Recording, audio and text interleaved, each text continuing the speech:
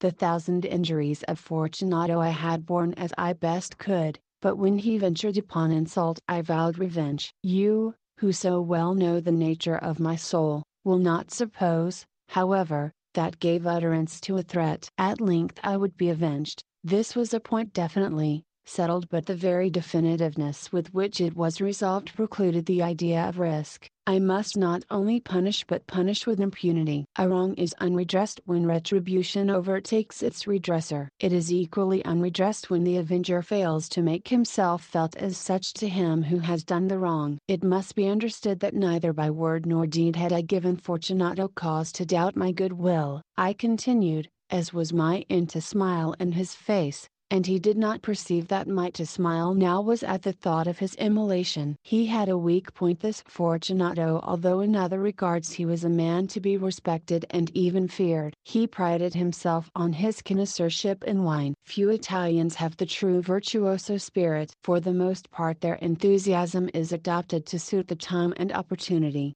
to practice imposture upon the British and Austrian millionaires. In painting and gemmery, Fortunato, like his countrymen, was a quack, but in the matter of old wines he was sincere. In this respect I did not differ from him materially. I was skillful in the Italian vintages myself, and bought largely whenever I could. It was about dusk, one evening during the supreme madness of the carnival season, that I encountered my friend. He accosted me with excessive warmth, for he had been drinking much. The man wore motley. He had on a tight-fitting party-striped dress, and his head was surmounted by the conical cap and bells. I was so pleased to see him that I thought I should never have done wringing his hand. I said to him, "My dear Fortunato, you are luckily met. How remarkably well you are looking today. But I have received a pipe of what passes for Amontillado, and I have my doubts." "How?" said he. "Amontillado, a pipe? Impossible!" "And in the middle of the carnival." "I have my doubts," I replied, "and I was silly enough to pay the full Amontillado price without consulting you in the matter. You were not to be found, and I was fearful of losing a bargain." "Amontillado." "I have my doubts." "Amontillado." "And I must satisfy them." "Amontillado." "As you are engaged, I am on my way to Lucrezi. If anyone has a critical turn it is he. He will tell me, Lucrezi cannot tell Amontillado from sherry. And yet some fools will have it that his taste is a match for your own. Come, let us go." "Whither?" "To your vaults." "My friend, no, I will not impose upon your good nature." "I perceive you have an engagement." "Lucrezi, I have no engagement. Come." "My friend, no. It is not the engagement, but the severe cold with which I perceive you are afflicted. The vaults are insufferably damp. They are encrusted with nitre." "Let us go, nevertheless." "The cold is merely nothing." "Amontillado." "You have been imposed upon." "And as for Lucrezi, he cannot distinguish sherry from Amontillado." Thus speaking, Fortunato possessed himself of my arm, and putting on a mask of black silk and drawing a roquelaire closely about my person, I suffered him to hurry me to my palazzo. There were no attendants at home, they had absconded to make merry in honor of the time. I had told them that I should not return until the morning, and had given them explicit orders not to stir from the house. These orders were sufficient, I well knew, to ensure their immediate disappearance, one and all. As soon as my back was turned, I took from their sconces 2 flambeaux, and giving one to Fortunato, bowed him through several suites of rooms to the archway that led into the vaults. I passed down a long and winding staircase, requesting him to be cautious as he followed. We came at length to the foot of the descent,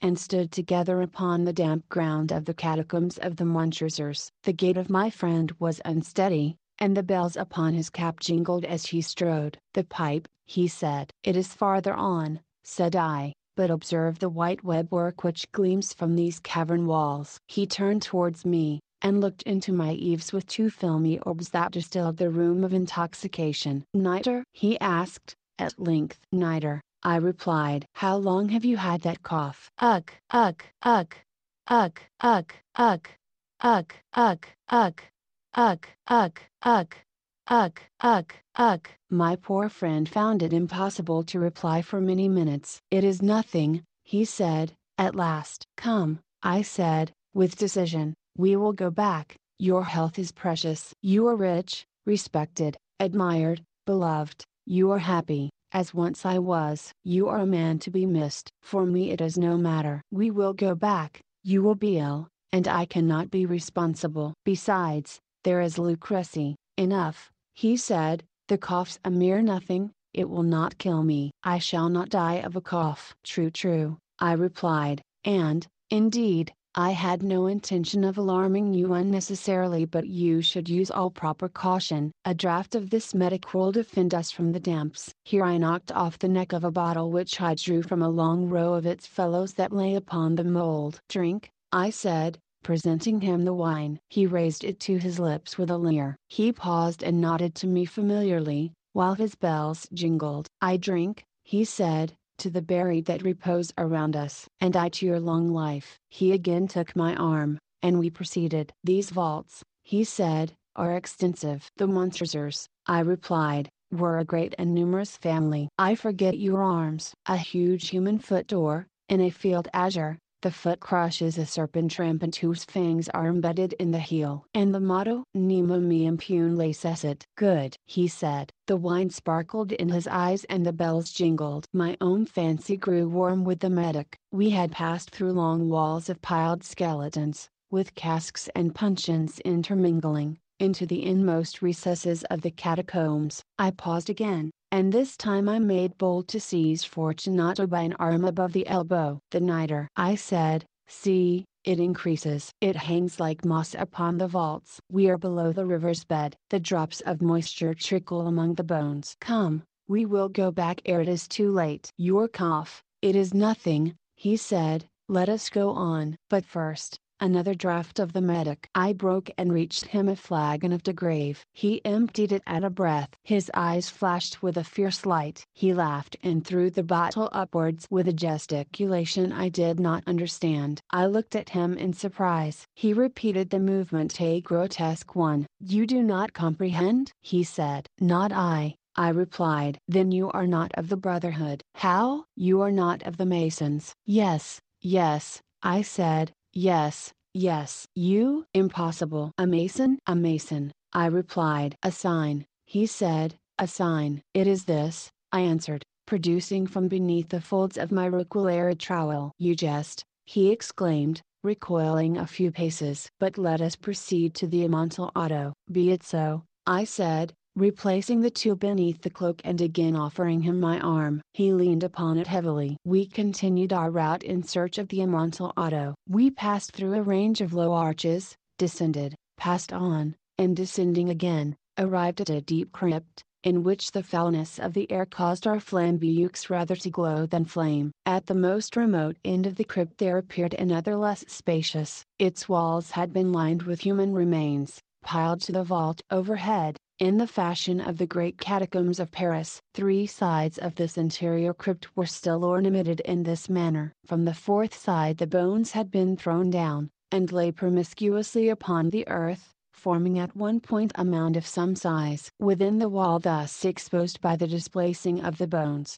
we perceived a still interior crypt or recess, in depth about 4 feet, in width 3, in height 6 or 7. It seemed to have been constructed for no especial use within itself, but formed merely the interval between two of the colossal supports of the roof of the catacombs, and was backed by one of their circumscribing walls of solid granite. It was in vain that Fortunato, uplifting his dull torch, endeavored to pry into the depth of the recess. Its termination the feeble light did not enable us to see. Proceed, I said. Herein is the Amontillado. As for Lucrece, he is an ignoramus, interrupted my friend, as he stepped unsteadily forward, while I followed immediately at his heels. In niche, and finding an instant he had reached the extremity of the niche, and finding his progress arrested by the rock, stood stupidly bewildered. A moment more and I had fettered him to the granite. In its surface were 2 iron staples,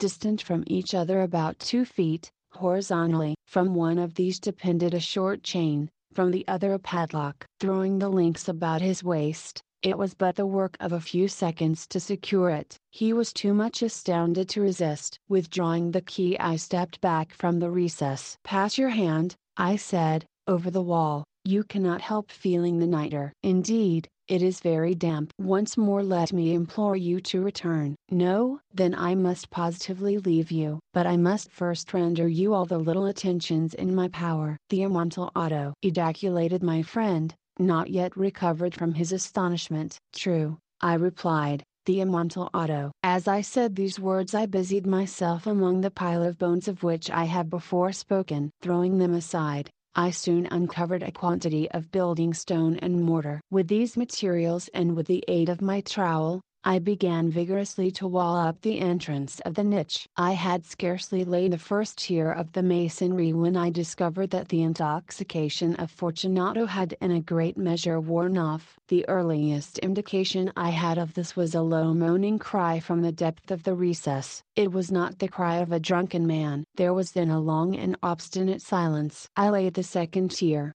and the third, and the fourth, and then I heard the furious vibrations of the chain. The noise lasted for several minutes, during which, that I might hearken to it with the more satisfaction, I ceased my labors and sat down upon the bones. When at last the clinking subsided, I resumed the trowel, and finished without interruption the fifth, the sixth, and the seventh tier. The wall was now nearly upon a level with my breast. I again paused, and holding the flambeaux over the mason work, threw a few feeble rays upon the figure within. A succession of loud and shrill screams, bursting suddenly from the throat of the chained form, seemed to thrust me violently back. For a brief moment I hesitated, I trembled. Unsheathing my rapier, I began to grope with it about the recess, but the thought of an instant reassured me. I placed my hand upon the solid fabric of the catacombs, and felt satisfied. I reapproached the wall, I replied to the yells of him who clamored. I re-echoed, I aided, I surpassed them in volume and in strength. I did this, and the clamorer grew still. It was now midnight, and my task was drawing to a close. I had completed the 8th, the 9th and the 10th tier. I had finished a portion of the last and the 11th, there remained but a single stone to be fitted and plastered in. I struggled with its weight. I placed it partially in its destined position. But now there came from out the niche a low laugh that erected the hairs upon my head. It was succeeded by a sad voice, which I had difficulty in recognizing as that of the noble Fortunato. The voice said ha ha ha. He. A very good joke, indeed an excellent jest. We will have many a rich laugh about it at the Palazzo. He. Over our wine. He. The Amontillado. I said. He.